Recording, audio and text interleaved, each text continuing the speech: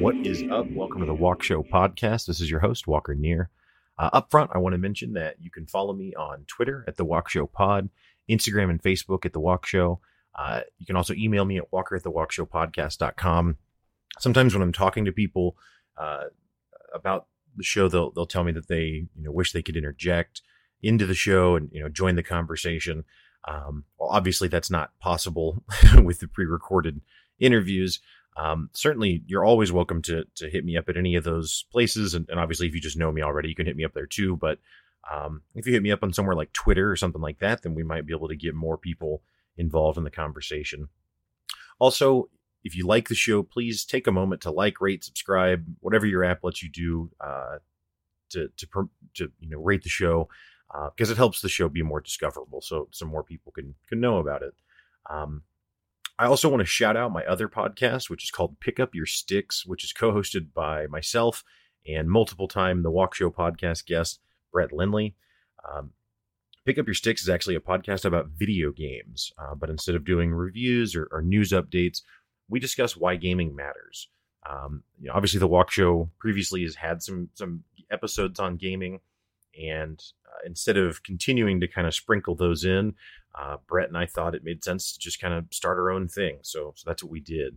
So if you like gaming and enjoy, thoughtful conversations about that, then it should be right up your alley.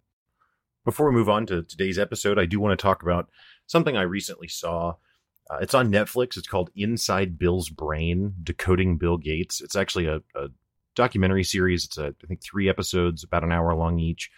And I just found it really, really, I guess inspiring is the right word, or comforting to some extent.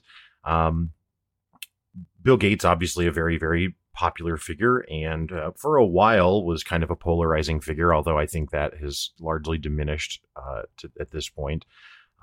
Obviously the founder of Microsoft, and since his departure from Microsoft over a decade ago, he has been fully committed to philanthropy with his foundation, which is the Bill and Melinda Gates Foundation. And so each episode of this documentary series, it talks about Bill Gates' life kind of as a child, and it shows clips from the early years of Microsoft and eventually into the later years of Microsoft. And all of that is kind of mixed throughout. So it's not in chronological order throughout each episode necessarily. So it might start out talking about who Bill Gates was as a kid, and then it might jump to present time. And each episode kind of deals with a different global problem that he is striving to solve.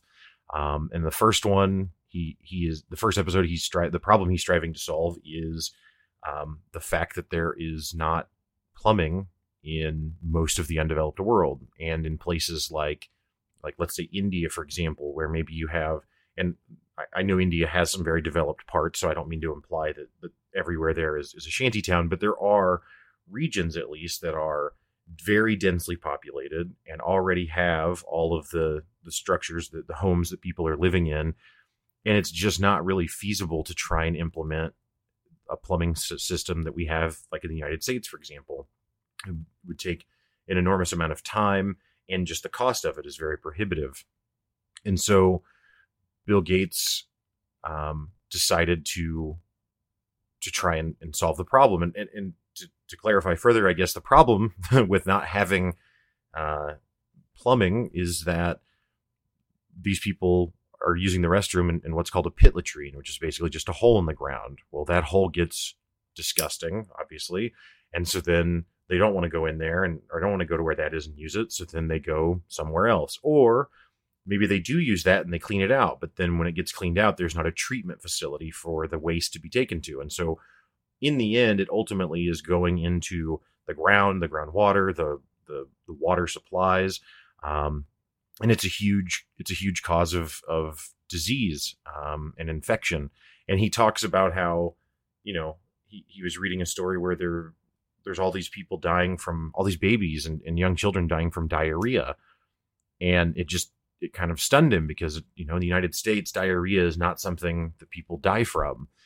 It's definitely very preventable and treatable, and it's not something that if anyone catches it, or has it, if you will, I don't know if catch is the right word, but has it, you don't think that they're going to die from it. And so he set out to try and correct that problem, which I thought was, obviously commendable. And it so what he did was he holds this engineering fair and has people submit all of these ideas on ways that toilets could be done that are totally different and totally beyond what is currently done. And so, I mean, you've got people that are like one group created a toilet that requires no external water. It runs completely on the waste, and it converts the waste and processes it so that the byproducts, when it's done, when you flush, if you will, is it creates a little pile of ash and it creates drinkable water. And the whole thing, again, runs independently. Now, a lot of these ideas are also in and of themselves at this point still cost prohibitive because it's, prototypes basically. But it was just so refreshing to see someone like Bill Gates, who is incredibly powerful, given his resources, and also just actually incredibly smart. Like after watching this, which I get that Bill Gates participated in it, and I'm sure is involved heavily in the production, so of course it's going to be flattering to him to some extent, but I honestly think that he might just be smarter than most people. And so anyway, it's just really refreshing to see someone who's that smart and has that many resources committing themselves to really trying to help people and help the world solve problems that shouldn't be problems anymore, because they're not problems in the United States, for example. So why does it have to be true only here that you don't have to worry about your child getting sick and not being around anymore because of diarrhea, right? And anyway, it was just, again, it was, especially with American politics as it is now, and I certainly I certainly don't blame Trump for all of the world's problems or something, but and honestly, it's not just him. Whether it's him or whether it's the people that are attacking him constantly, like everything is always a catastrophe. Everything is always bad, but it's always kind of stupid, like it's always petty stuff. It's always insignificant things. And it's not someone really leaning into trying to do this kind of philanthropy. And you look at someone like Jeff Bezos, who runs Amazon, and that dude's the richest man in the world.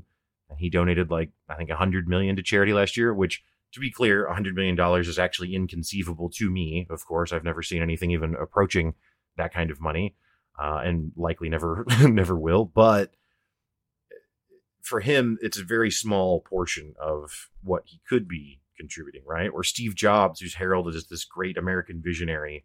Well, there's not some huge Steve Jobs initiative that's going on still, even after his passing, that is carrying on his charity work, because it doesn't exist. At least not in the capacity that the Bill and Melinda Gates Foundation exists. And so each episode kind of tackles another issue like that.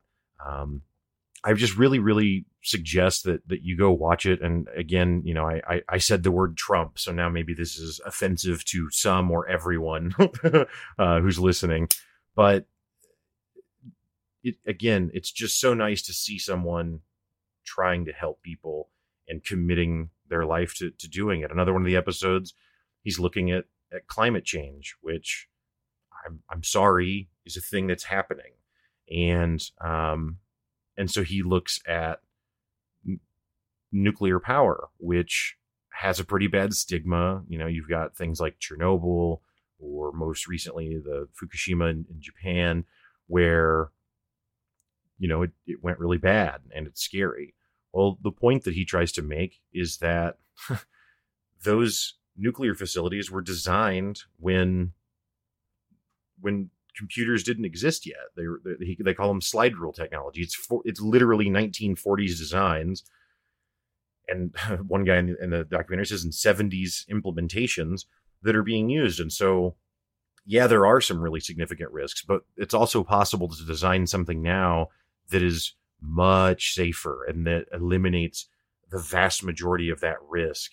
And he goes on to actually, again, contract out or hire out, whatever, bring in people to assist with that, and these people come up with some brilliant designs. I mean, they come up with a nuclear reactor that can run on depleted uranium, so it no longer requires it to be weapons grade uranium, right? So then not only is it potentially solving problems with climate change, but it's also solving nuclear weapons to some extent, or at least helping to curb the correlation between, well, if we want this clean energy solution, now we also have to look down at the fact that we're also maybe having more nuclear weapons. Well, not with this design. He's also committed in the other episode a huge amount of his time and resources to trying to literally eradicate polio. Polio is a really horrible disease that in the United States is pretty much gone, right? But not in the rest of the world. And so it's just, again, it's just so cool to see, so refreshing. And he doesn't try and paint himself to be this person who has all of the answers, as much as he's a person who has not all of, but a significant amount of resources and the willingness to try, and the willingness to recruit other people who also can contribute to try and tackle these problems. So anyway, enough of my rambling about Bill Gates, but Inside Bill's Brain, Decoding Bill Gates, it's on Netflix. Highly recommend that you check it out. And I think that you will find it to be really interesting, engaging, and hopefully, a bit refreshing. I think that Bill Gates later in the future will be looked at differently than he is now among his contemporaries. I mean, not that people don't already hold him in high regard now, but I think as we move forward in time and, he's a couple generations back, I think Bill Gates is going to be kind of regarded as someone who really, really helped move the world forward. And not just because of these things, but also because of the work he did with Microsoft, and because of the way that Windows kind of standardized PCs and made it so that everyone was kind of using the same thing. Whereas if you look at cell phones, for example, that don't have one leader like that, you have this fragmentation. Now, obviously, smartphones thrive, and so we survived that as well. But I think that, computers was a huge shift in tech, and especially the internet, a huge shift in technology. And I think that having that standardized platform really helped that adoption, and for that to become something that was accessible for lots and lots of people to become familiar and comfortable with. Moving on to today's show. On today's show, I am joined by Ashley Thomas, who is the owner of the Queen Beyond the Wall, Ashley Thomas Coaching. She is a life coach and is really just an awesome person and was a lot of fun to talk to. I'm really excited about our conversation, and I think you'll enjoy it. So without further ado, let's jump into it.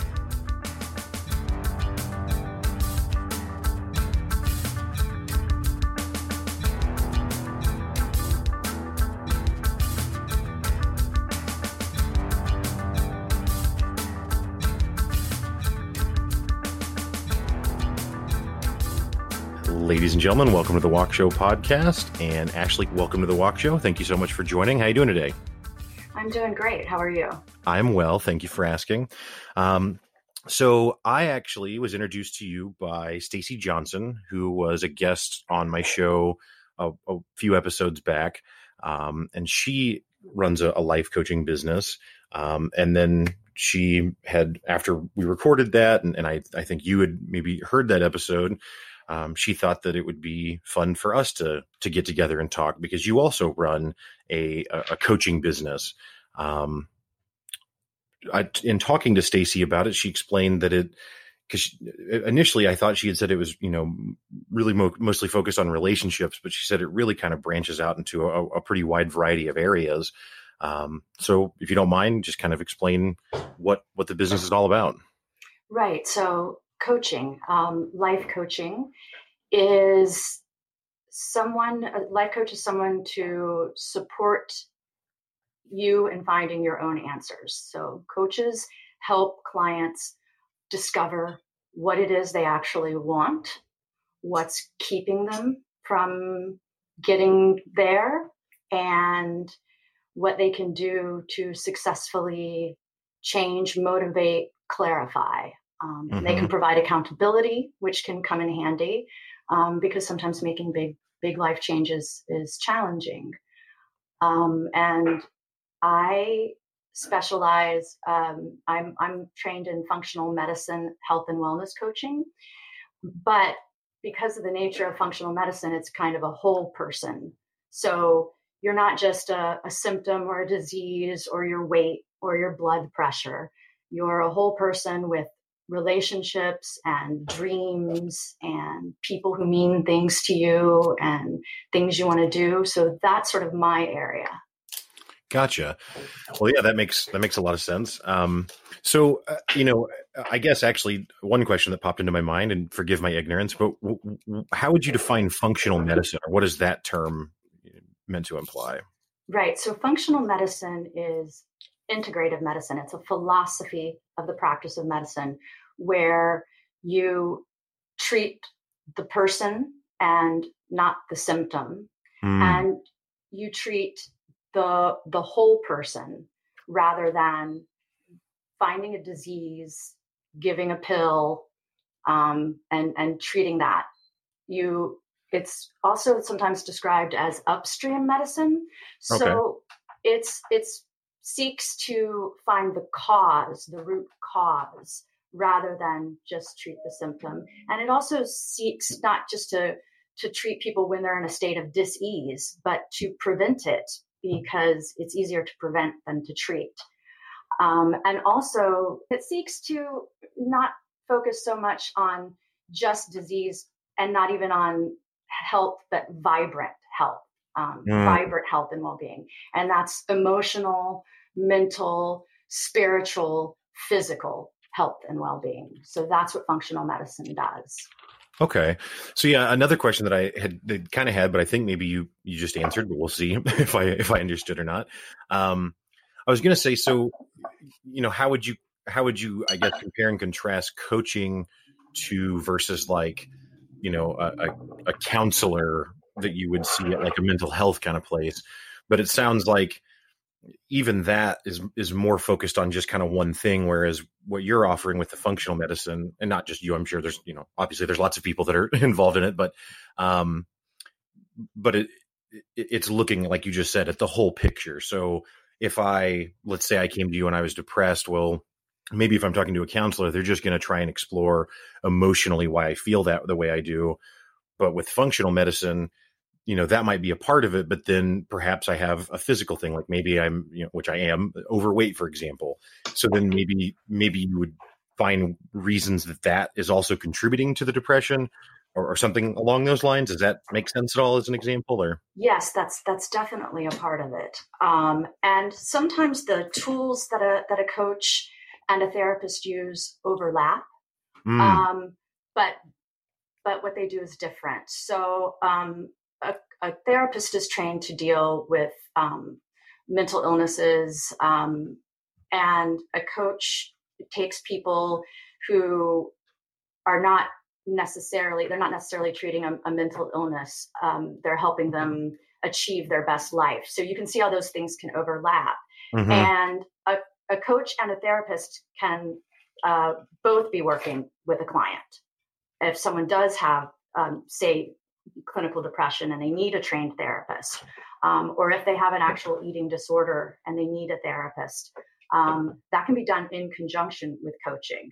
And then you can have the coach for sort of accountability, checking in, and the trained therapist to deal with more serious issues.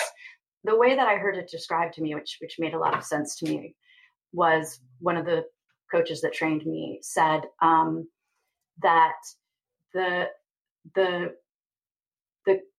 therapist seeks to comfort the uncomfortable, and therapists seek to make the comfortable uncomfortable.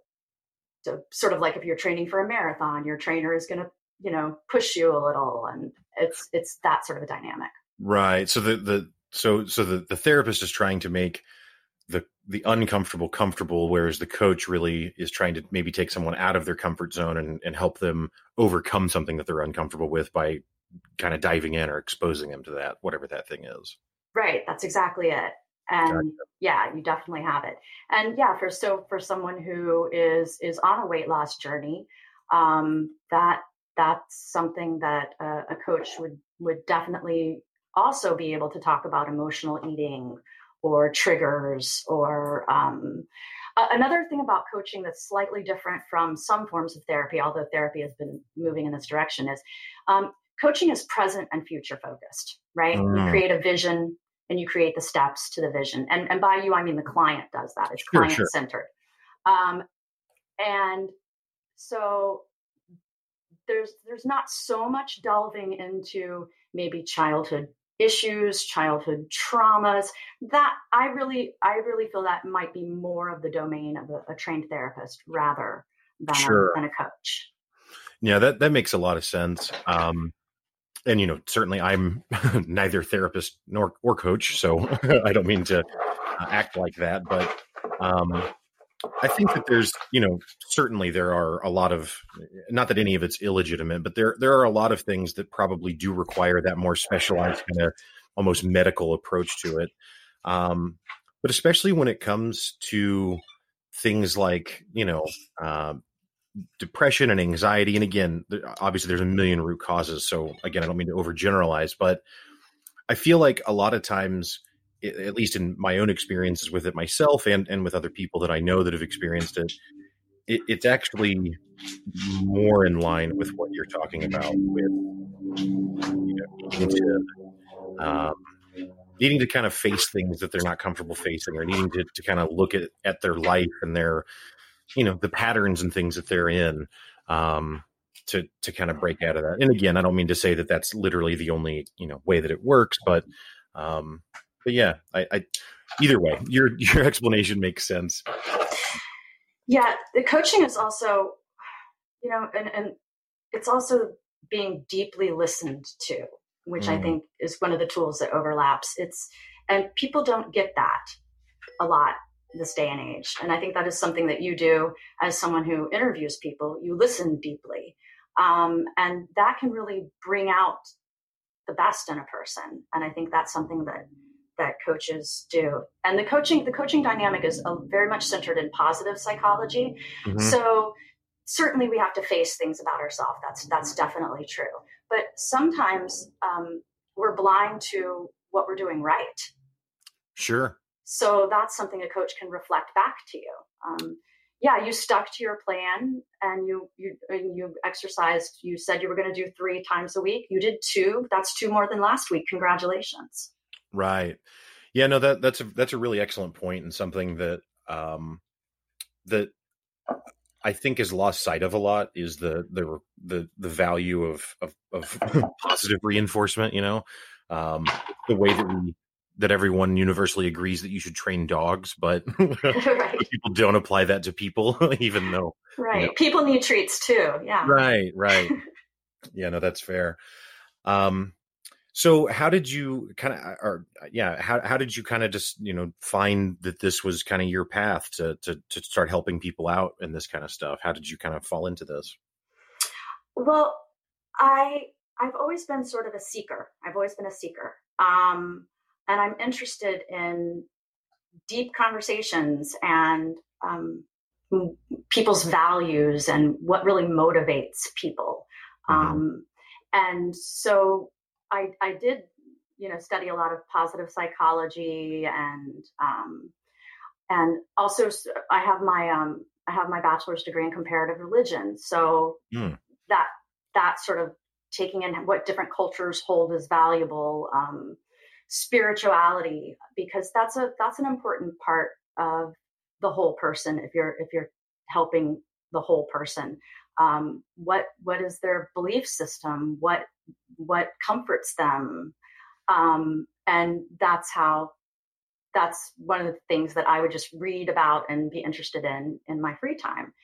And then I found functional medicine because I wanted to help people be, it's hard to be your best self, be a loving parent or, have a great career if you're sick, if you don't feel well. Right. And so I guess to sum it up, I wanted to lead my best life, and I looked into it and learned a lot about it over the years. And then I felt the call to really help other people lead their best life. And then I trained with the Functional Medicine Coaching Academy and became a functional medicine certified health coach. And that gave me the sort of the background to hone in on health and wellness. Yeah. And so have you always worked at, led your own, I don't know if it's called a practice like it is for a doctor's office, but have you always led your own thing, or have you worked with other coaches in the business? Or so far, it's been my own practice, just me. I am now trained to work with other functional medicine providers. So doctors who practice functional medicine will work with a functional medicine certified health coach. They send their clients to them, their patients to them. And because they know that I'm trained in the philosophy. And, these days when you go to the doctor and they don't have, the traditional doctors don't really have much time to spend. They have maybe 5 minutes per patient, I think was the last. Functional medicine places a high priority on gathering the patient's story. That's when you make sense of it. That's when you find the root causes. So they use coaches to check in, continue a dialogue, discover more information. And that's what really gives the quality of care. So that is something I'm looking into, but I haven't done it yet. Well, that's really interesting. And yeah, I was going to ask that earlier when you were talking about kind of the overlaps between, again, kind of a traditional therapist or counselor versus a coach. Have you ever had that kind of relationship with a counselor or coach with a particular patient where you were able to collaborate and kind of, double team, trying to help somebody? I've done that with some of my coursework, but I haven't done that yet. I graduated in September. Oh, okay. So I am looking forward to doing that. I have certain clients who, because I am not trained to practice medicine. So if I am working closely with a client and they're talking about supplements and things like that, I always refer them, make sure they're seeing a doctor, even if it isn't a functional medicine doctor, and making sure they're running everything by their doctor, and so that there's some oversight there.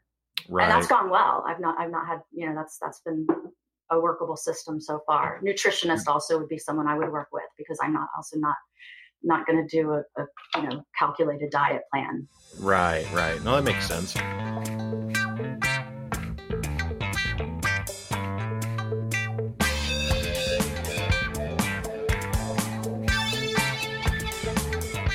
Yeah, I just think it's all really interesting. I've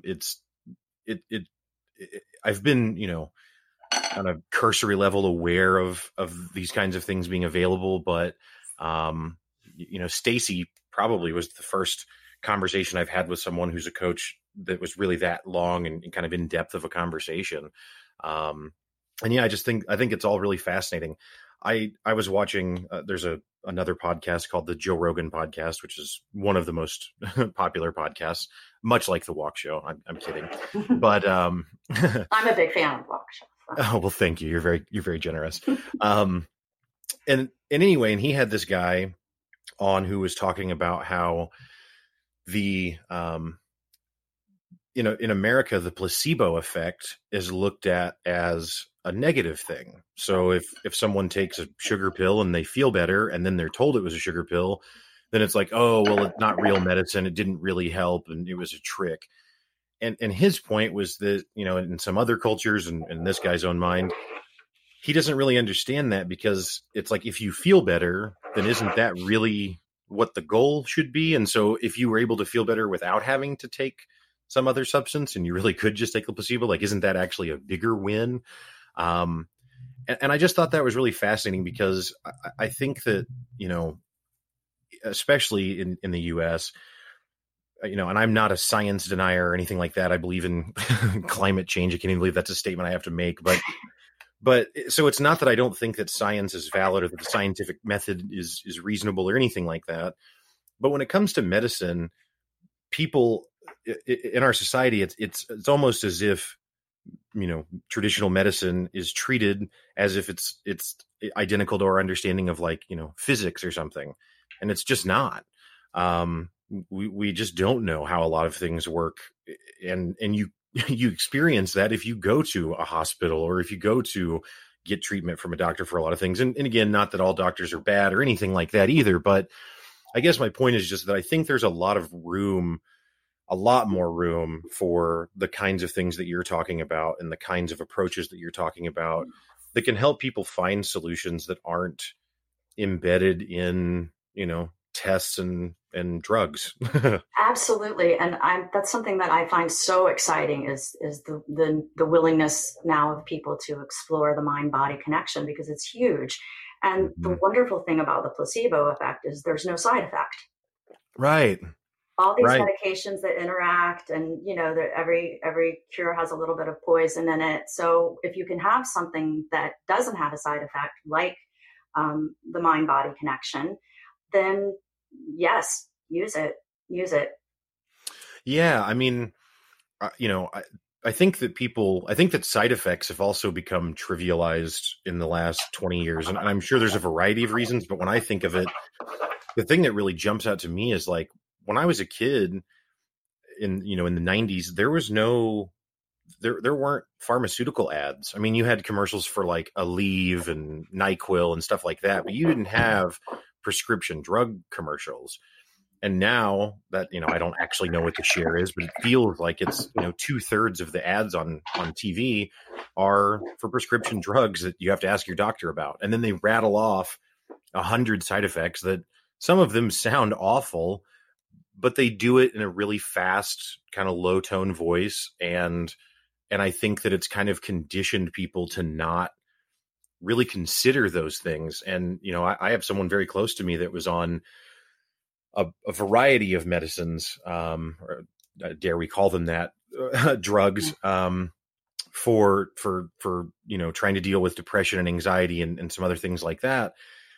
And this person eventually felt like they was diagnosed with having neuropathy, had terrible balance, had horrible pain in their legs all the time, had insane vision issues where their vision would just start scrolling. And it actually turned out that and again, you know, we were going to doctors for it and everything. And then once we actually got off of those medications, all of those symptoms went away. Like, turns out doesn't have neuropathy, turns out can balance, turns out doesn't have crazy scrolling vision issues. And we would have never guessed, and certainly no medical professional ever suggested that maybe this was a complication of those drugs. But after witnessing that, I am now very skeptical of drugs. Agreed. Because you just, you know, again, that's my point, is, like, people act like it's this hard science where everything is already defined, and it's not. You know, it's a lot of guessing. It is. And science is valuable, and functional medicine doctors are doctors. Right. But also they take into consideration that as far as science goes, you can't really possibly test every single drug for every single interaction with a combination of different drugs. It's too much. Mm-hmm. And people are individuals, and this is something that's often forgotten. People react differently to different kinds of medications. So, and the forgotten element, which is one of the things that I have a passion for, is food. So if I remember my statistics, I think doctors get 4 hours of nutrition training in their medical career, right? That's insane. Yeah. So, and now with they're learning so much about how important gut health is, and the role it plays in not just like digestive problems but also some things like depression, and anxiety, and that leaky gut syndrome can cause a host of problems that wouldn't seem to be related to the gut. It's not a digestive problem. And they're just now sort of catching on to that. It's very important stuff to go with the easiest thing that will have the least side effects, very impactful, and looking at each individual as a unique person, not a number in some test. Yeah. Yeah. I think that, that's something that I've always been kind of keenly aware of. My mom is a type 1 diabetic and also a dietitian for her career. So, very, very focused on nutrition, both, personally and professionally. And so I've always been very aware, because she always really stressed the importance of having, a good diet and eating a variety of foods and eating healthy foods. And then also something that she always did when she was working as a dietitian that I thought was really cool was she really focused a lot on helping people identify alternative foods. So it's like, well, if your diet says that you can't have X anymore and you don't like the alternative that's been proposed, which, we'll call Y, she might be able to find, a Z and say, hey, this has a lot of the same benefits that, that thing Y did that you didn't want. And so now why don't we try that instead? And really helped a lot of people kind of enhance their enrich their lives, frankly, because eating is a fundamental part of being alive, obviously. So I think that makes a lot of sense, talking about the focus on nutrition or the emphasis on that, and how it actually just relates to more than just someone's appearance or weight or blood pressure, or, whatever the case may be. Exactly. I mean, food is, like you said, it's about connections and tradition, family, your culture. It's vital, and the way that we eat, not just the foods that we eat, but who do you eat with? That's essential. It's important. Right. Yeah. Yeah. I mean, that's been a struggle of mine, I guess you could say, or I don't even want to use the word struggle, but a challenge maybe, in my own life of trying to manage my weight and be healthier, is that one of the primary ways that I engage with my friends is to go grab lunch or go grab dinner, you know what I mean, somewhere.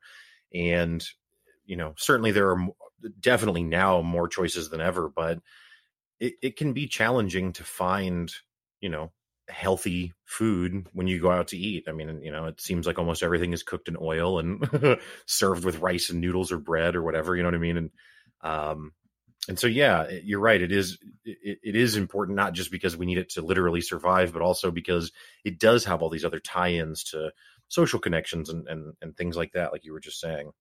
Yeah, eating out can be challenging, and yeah, it's recreational too.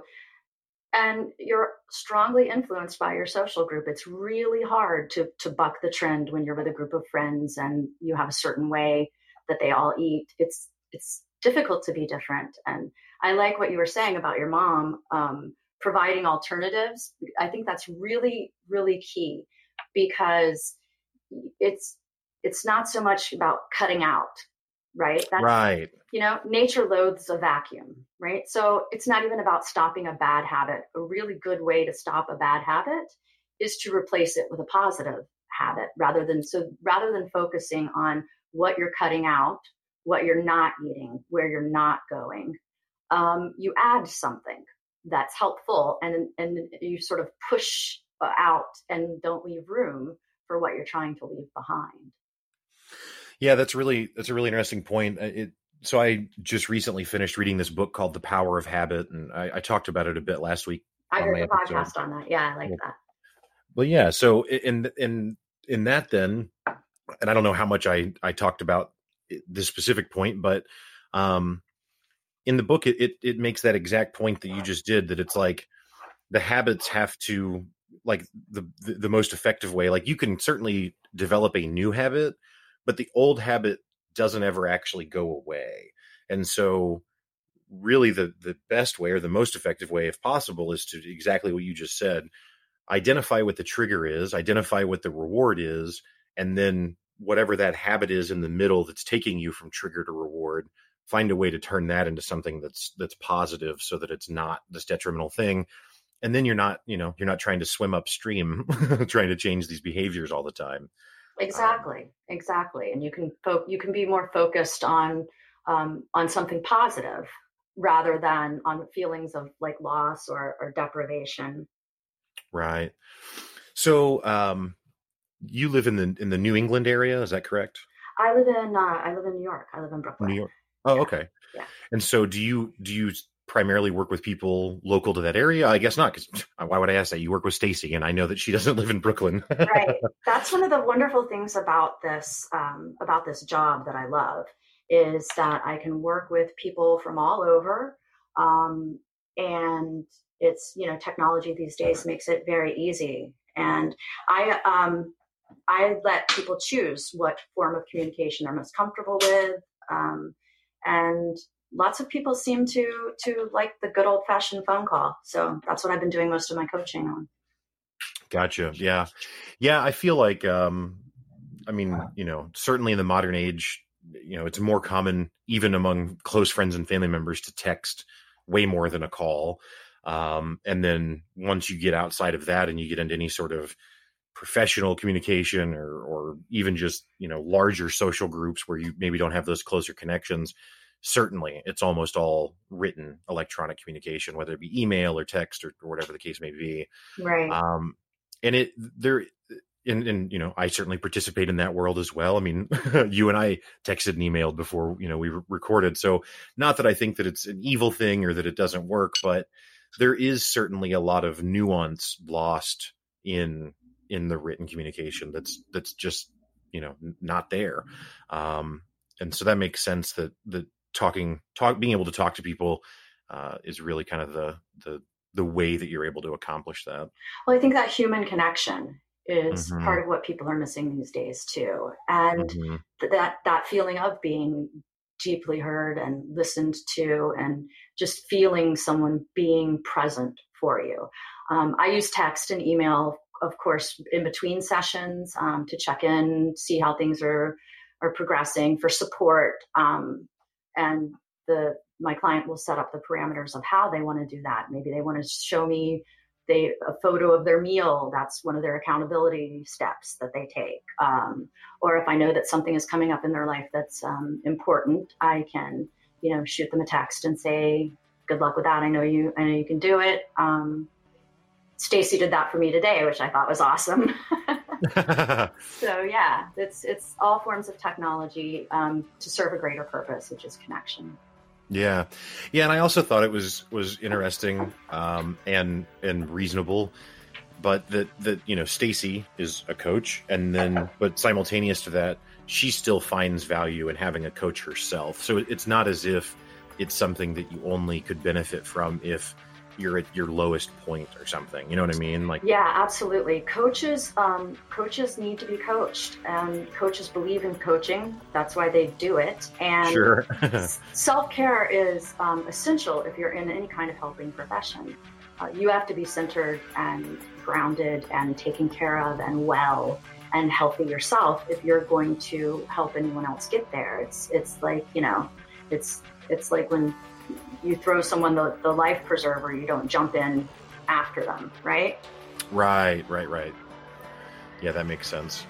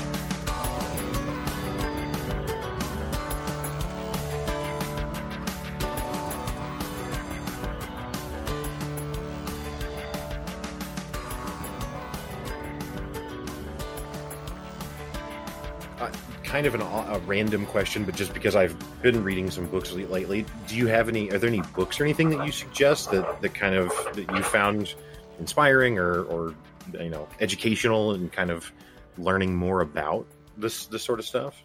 Wow. Well, I'm an avid reader. And I knew I was in the right profession when I got my textbooks, and I was like, I would totally read this in my free time. Well, that is a great indicator. Yeah. Right. So right now I'm reading Coaching Psychology, which is like basically the manual. But as far as books for just people, once again, I'm into the whole person. So I love the book, The Artist's Way. Have you ever read that? I haven't. It's really fun. Julia Cameron, I believe, is the author. It's been around a minute, but I love the premise that everyone's an artist, right? In some way, in some form. Mm-hmm. You have something to give. You're here to share some special thing that's only inside of you that no one else can give. And this book helps you tap into how to share that. So it's a series of exercises and to help you tap into your inner artist. So I just happen to love that book. Yeah, that does sound really cool.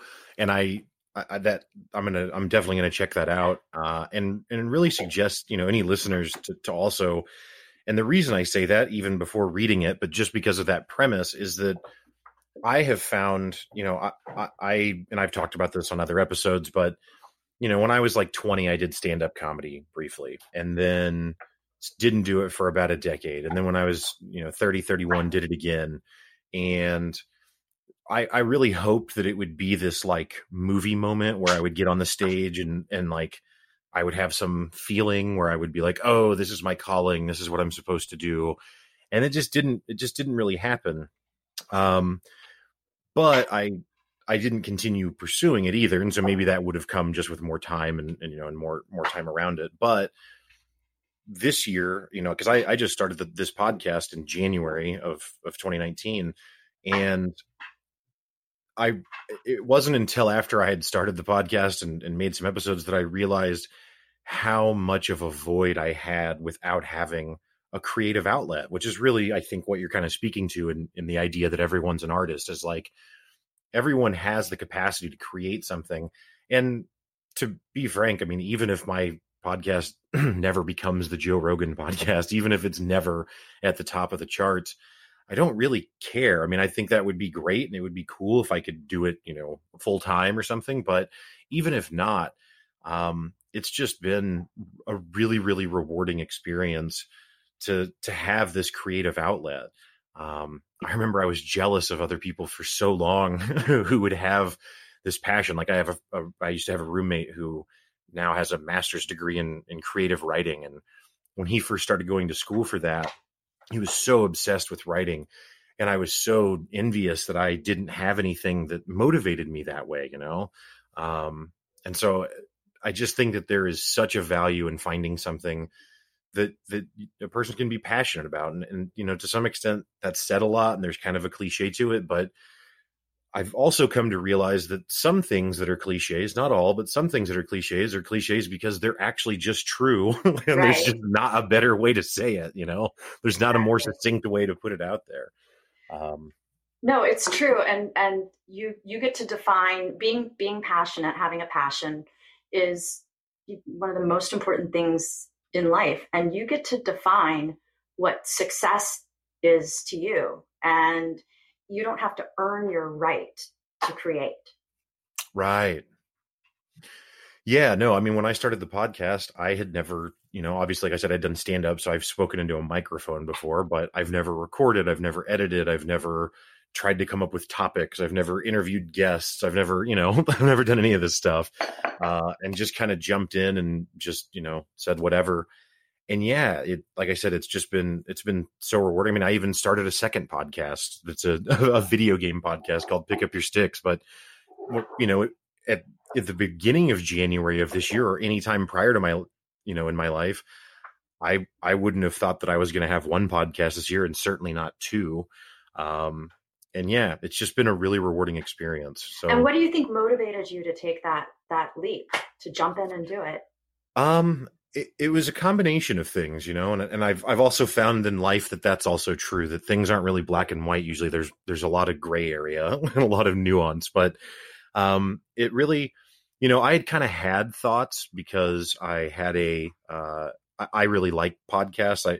I really like long form conversation podcasts. And really that's because before podcasts, I actually just like watching interviews or listening to interviews, which is kind of a strange hobby. But like to watch like a 60 minutes interview, and those are a little less satisfying because even the long segments of those are maybe 15 or 20 minutes. But he's now disgraced, but Charlie Rose, he used to have like a PBS show that was like an hour long. I used to watch that. Yeah. Yeah. And I really enjoyed that stuff. And so I kind of had it in my head, but I was like, well, I don't know what I would talk about because I'm not an expert on anything. So I'm not like teaching anyone stuff, and I don't have a business to promote. A lot of podcasts are kind of almost like a marketing tool to promote, another line of business that already exists. And so I just didn't really know what I would do. And then I had a friend come to me, and she explained that, that she thought I should absolutely start a podcast. And there's another guy named Dax Shepard, who's a celebrity. Yeah. But he has a podcast called The Armchair Expert, which is, I guess, kind of themed like this show is, where he just kind of has people on and talks to them. Now I think mostly interviews other celebrities, but yeah, there's not really there's not an objective other than to just have an interesting conversation or have a fun conversation. Other people can decide if it's interesting. And she said that what she really liked about him was that he was he was able to be very vulnerable. And so the way she kind of tried to describe it was, she was like, if he feels a certain way about something and then eventually feels a different way about it, he can walk the listeners, his audience, through his entire progression of how he got there. And she was like talking about herself. She was like, I can't do that, and it's not, she's like, I don't know. I just don't operate that way. Like I could tell you how I felt on day one and then how I felt differently on day two, but trying to walk people through how I got to that doesn't really work. And then said that she thought that I did that I had that kind of a similar vulnerability to myself. And so she thought that it wouldn't matter what the topic was, that it would be interesting. And I found that very flattering. So combined with my own like of podcasts and being flattered, and then actually, and this is more negative, I guess, but what actually was like the day when I ordered the microphone and said, we're doing it, was I work a 9-to-5, corporate job, and it truly is a great job. However, that particular day, as happens in all jobs and probably all walks of life, regardless of how you make money, but I got really, really frustrated because I felt like I had put a lot of work into something and then was just very casually dismissed. And I found that so, so frustrating. And so I was like, you know what? I'm going to do a podcast so that I can put all of myself into something and no one else can dismiss it because no one else is in charge of it. You know what I mean? Like it's my own thing that I get to be in control of. And, certainly listeners could not tune in and whatever, but that doesn't mean that I can't make the show still. And so it was kind of a confluence of all those different things that kind of led me to that moment where I was like, all right, we're going for it. And yeah. So. I love that. So you had a friend who was able to strength spot for you. She was able to say, hey, you have the skill. And sometimes we have blind spots to our own skills. And then you wanted something to have ownership over that belonged to you, work that belonged to you. Yeah. Right. And I don't, I think though that minus any of those, obviously if I'd never heard of podcasts, then I probably wouldn't have wanted to do one. but even outside of that, like if I had just gotten upset at work, I mean, that's not the first time I've had that sentiment at different jobs I've had throughout my life. And so if it had just been that sentiment alone, I don't know that it would have motivated me or I would have taken that action.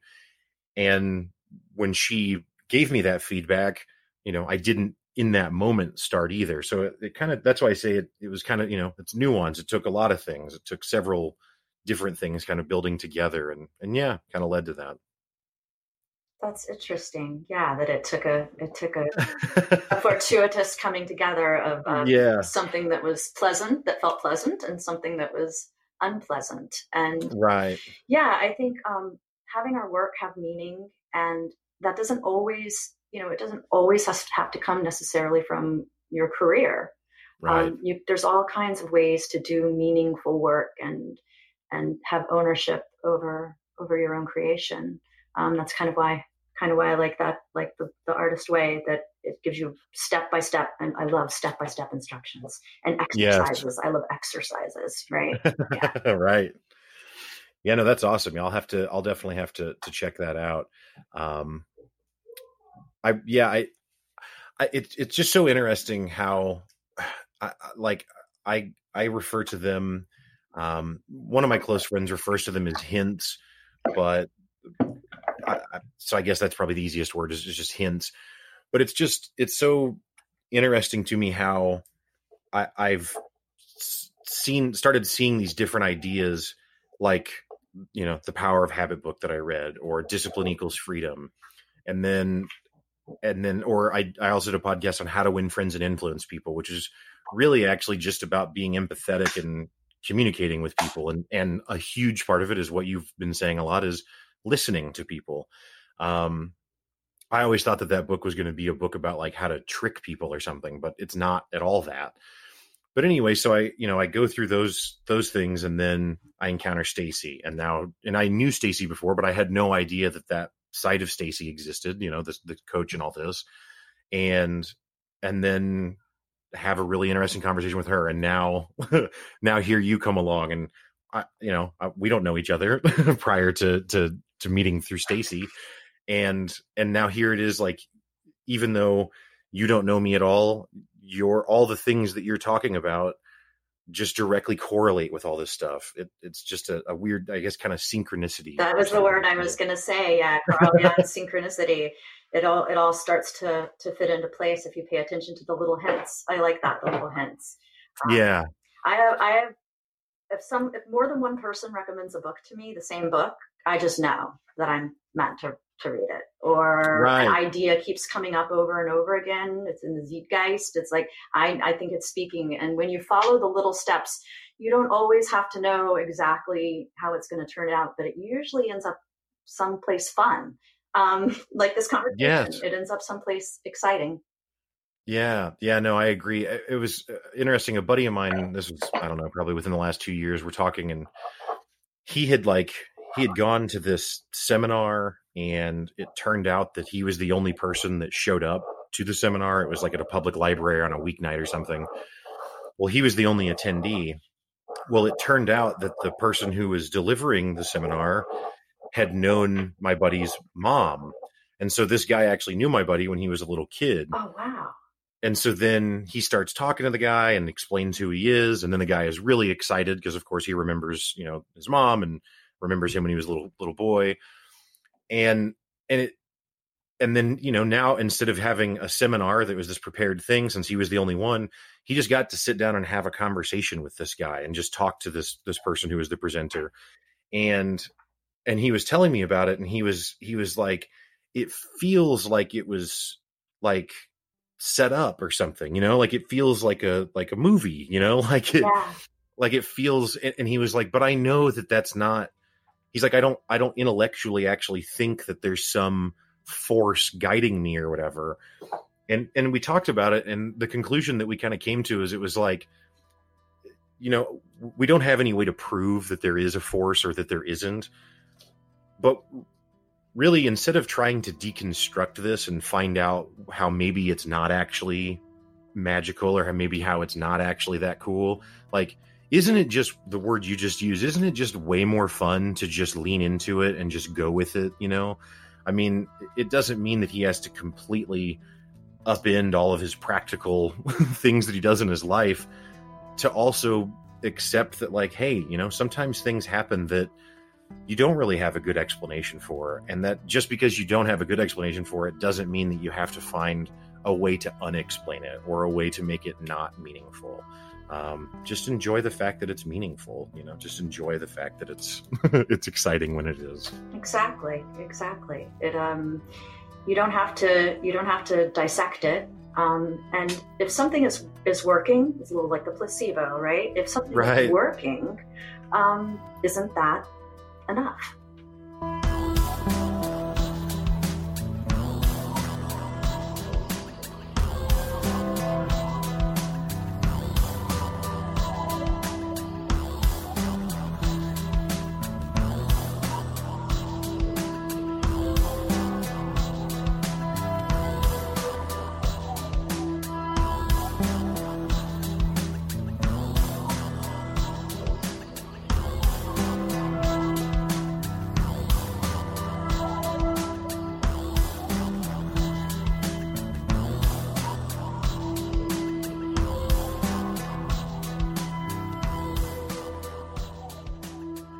So, what is the name of your business? This is fun. Okay, my business is called The Queen Beyond the Wall. So Ashley Thomas Coaching, and the reason that I picked that was I want to help people connect with a grander vision of themselves. So walls they can make you feel safe. You can get comfortable behind them. But sometimes there comes a point when you want to move beyond the blocks and the limitations that maybe you don't even remember how it got built or what you were keeping in or keeping out, right? And it's time to move on. And sometimes you need some help to move beyond the walls. And the person that you meet out there, I deal a lot with women. That's my niche, is women who in transition. So women going through divorce or a layoff, career change, empty nest, that want to use that experience to level up to their best self. So the Queen Beyond the Wall is the metaphor for the you have inside, your ultimate self that you're looking to become. That's awesome. And so if people were wanting to reach out to you to maybe see if you would be a good fit to be a coach for them, how would they go about reaching out to you? I have a Facebook business page, and it's at Ashley Thomas Coaching, and they can read a little bit about that philosophy. There's going to be a guided meditation, to connect with the Queen Beyond the Wall. So you can sort of imagine yourself as her and then take the steps to create it. Oh, okay. That's cool. Yeah, that's something that I had never really done, was meditation, and have started doing that in the last few months. And yeah, there's just tremendous value to it. I've been very surprised at which I don't know why I'm surprised. There's, millions of people that do it daily. So it's not like I just found out about it or something, but I did just kind of discover it for myself, I guess you could say. So. Right. You're doing the practice. What is your practice like? You mean as far as what do I actually do when I meditate? Sure. Yeah. Yeah. I mean, I usually just try and cut the lights out or whatever, and just be in a comfortable position. And I really actually don't do a mantra or anything. I've done ones like that, but anymore I find that I really just try and focus on my breathing, and just focus on, breathing in and taking a large deep breath, and then, focusing on the exhale. And any time my mind wanders, it certainly happens a lot. I'm no monk. But I will then try and kind of that's what I use to kind of recenter the mind and get back to the space, if you will, is just to go back to focusing on the breathing. So a thought comes in, and sometimes it's entertained for way longer than I meant for it to be. And then I'll catch myself, and then, back to the center, if you will, of just the in and out breathing. I love that. So you're doing a mindfulness practice. Oh, okay. Yeah. And the practice is the practice. So yes, the mind is going to wander, and bringing it back, that's meditation. And that's really all it is. And it creates a little space, right? A little space between the thoughts. And that's where the magic is, which also sort of comes into when you were talking about habit. and I forget how you described it, but you were talking about the sort of the trigger, the cue. When the mindfulness meditation is going to give you lots of space practice at stopping and noticing the cue or the trigger, because that's sort of what mindfulness is. You notice that you're getting triggered, or you notice that you have a craving. Right. Yeah. So there's a book you might like too that's on my favorite list, called Mindfulness and Character Strengths. And that was one that I read for school as well. And it is, I'm trying to see if I can find who wrote it, but that's ties in some of the benefits of meditation practice and strengthening, finding your key strengths and tapping into them with mindfulness. It's a really powerful book. Yeah, well, and mindfulness and character strengths is what you said the name of that is? Mm-hmm. Okay. Well, yeah, I'll look it up after our show, and I'll make sure and include a link to that, and as well as The Artist's Way in the show notes, so anyone that's interested can have a link to go pick it up. It's by Ryan Niemiec. Okay. Niemiec. Alrighty. But what you said about the mindfulness meditation practices, that is the whole thing, is that it is the practice of the mind wanders and you bring it back, and the mind wanders and you bring it back. And it's interesting because the reason that I hadn't ever really committed to it before, well, that's probably not a fair thing to say. The justification I used for why I hadn't committed to it before was because I thought that to meditate was to like sit for hours on end if you chose and say Om and be like this monk-like character, some stereotype I have in my head.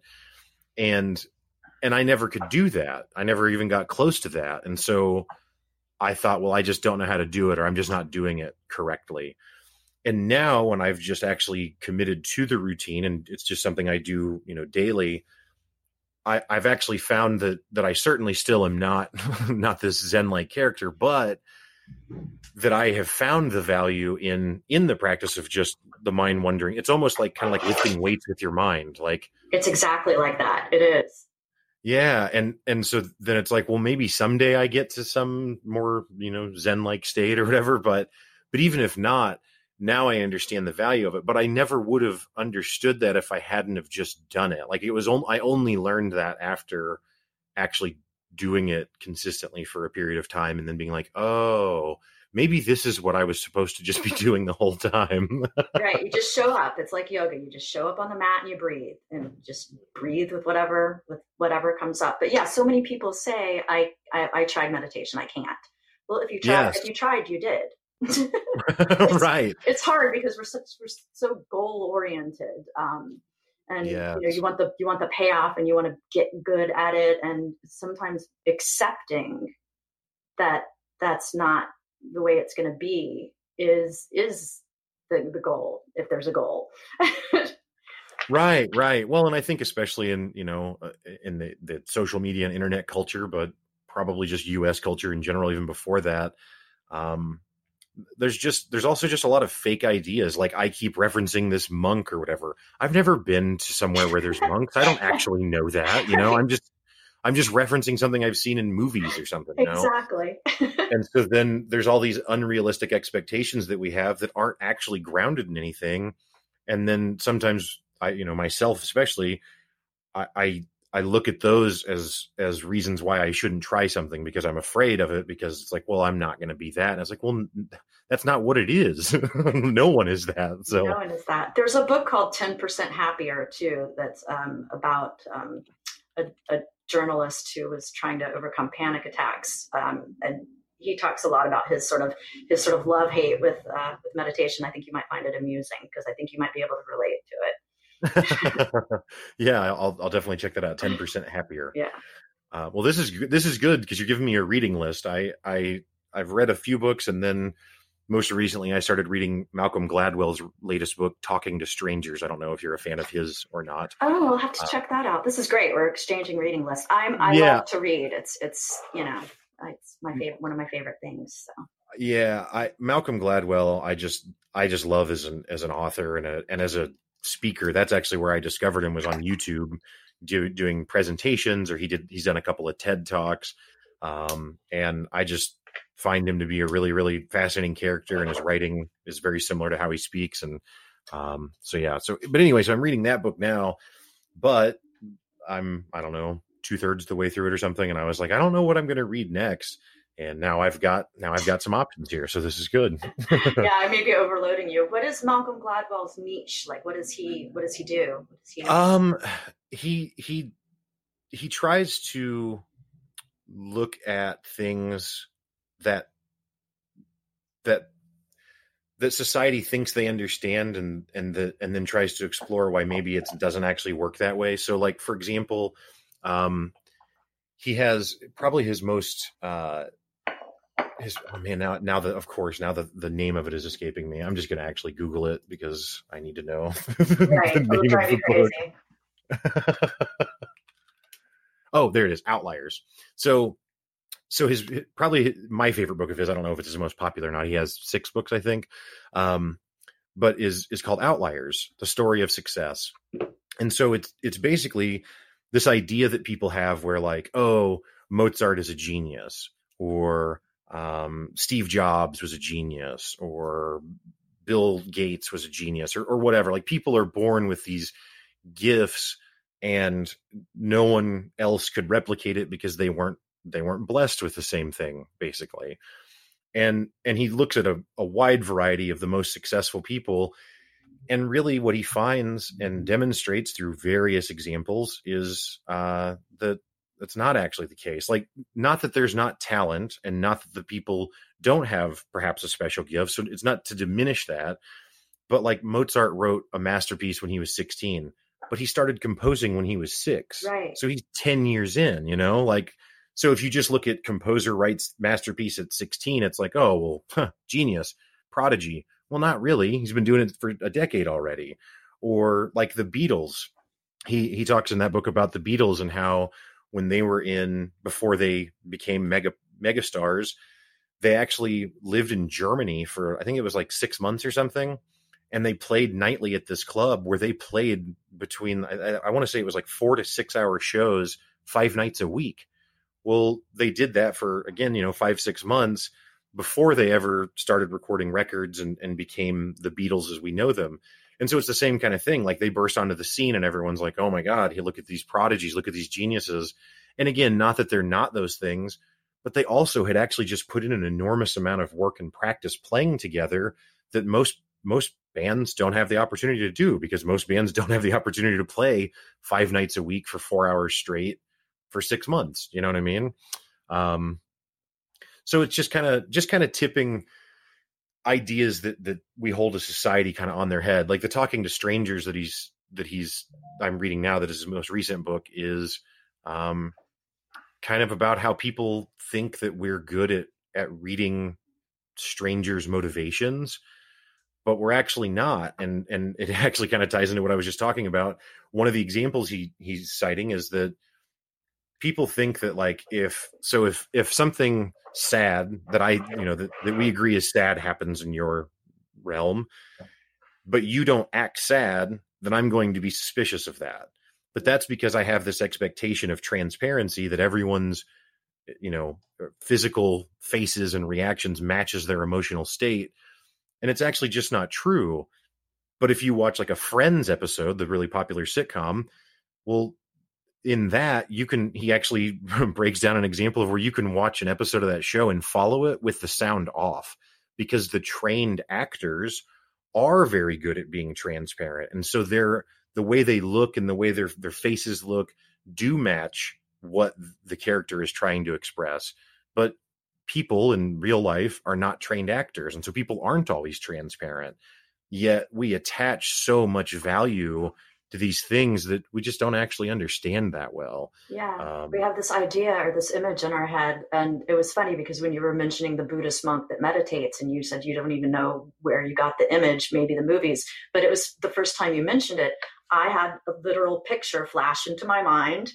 And maybe it's the same movie. Like, human beings are born storytellers, and we fill in the blanks, right? We make up a story about everything. If someone, if we walk into a room and people are laughing and we're feeling self-conscious, we might make up a story about why they're all laughing at us. We have no idea. One of the techniques that I use in coaching, one of the phrases that I try to use, because I never want to make assumptions about what someone's telling me. Mm-hmm. So if I think I know what someone is saying, I will, or I think I know what's behind it, but I'm not sure. I'll tell them the story I'm making up is, and then fill in the blank, that you're really angry at your husband and you don't want to express it, so you're eating. Does that sound true to you? Because I don't know. I'm taking pieces of input, of information, their tone of voice, other things they've said, and I'm making up a story, and I want to give them the opportunity to tell me their story. That makes a lot of sense. I highly would recommend Malcolm Gladwell. He's all of his books are that kind of idea, and he actually also has a podcast which I would recommend listening to third after the walk show and pick up your stick. But it's called Revisionist History, and it's exactly the same thing. He's going and looking at old events in history and how it's perceived, and then trying to understand, like, is that really what happened, or is that really what we're looking at? The answer is always no. That's not what really happened, or that's not really how it actually played out. I have really, really enjoyed speaking with you, and I really, really enjoy the work that you're doing and just learning about this and finding out about it. So again, Ashley Thomas and the Queen Beyond the Wall, Ashley Thomas Coaching. You can be found on Facebook at Ashley Thomas Coaching, and there's a guided meditation there. If anyone, listens to this and maybe isn't on Facebook or something, they can always email me at thequeenbeyondthewall@gmail.com. Okay. Love hearing from people. Awesome. Well, that's perfect, because I was going to say if someone didn't have Facebook, they could email me, and I would be happy to reach out to you on their behalf and get you guys in touch. So, but I won't have to play middleman. They're welcome to just reach out to you directly at thequeenbeyondthewall@gmail.com. Right. No, you're going to be busy. You have a lot of books to read. This is true. Well, again, Ashley, thank you so much for taking the time to join the show. Was there anything else that we hadn't gotten to that you wanted to cover? This was so much fun. Thank you for having me. No, I think we went all around, didn't we? We got in a lot. So that was great. Awesome. You're lovely to talk to. Awesome. Well, thank you. You're very generous. I appreciate it. We'll see you next time. All right.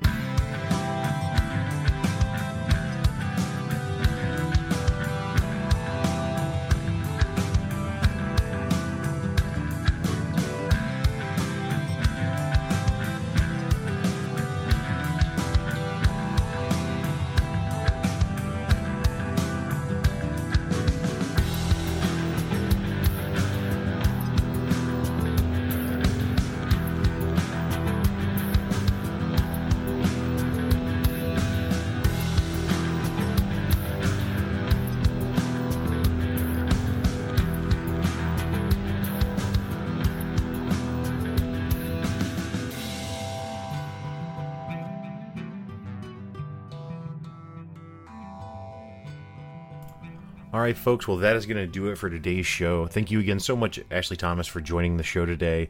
And also thank you, Misha Zarins, for providing the music that we always use in all the Walk Show episodes. I hope you guys enjoyed listening. I really appreciate it. And I hope you have a great week. See you next time.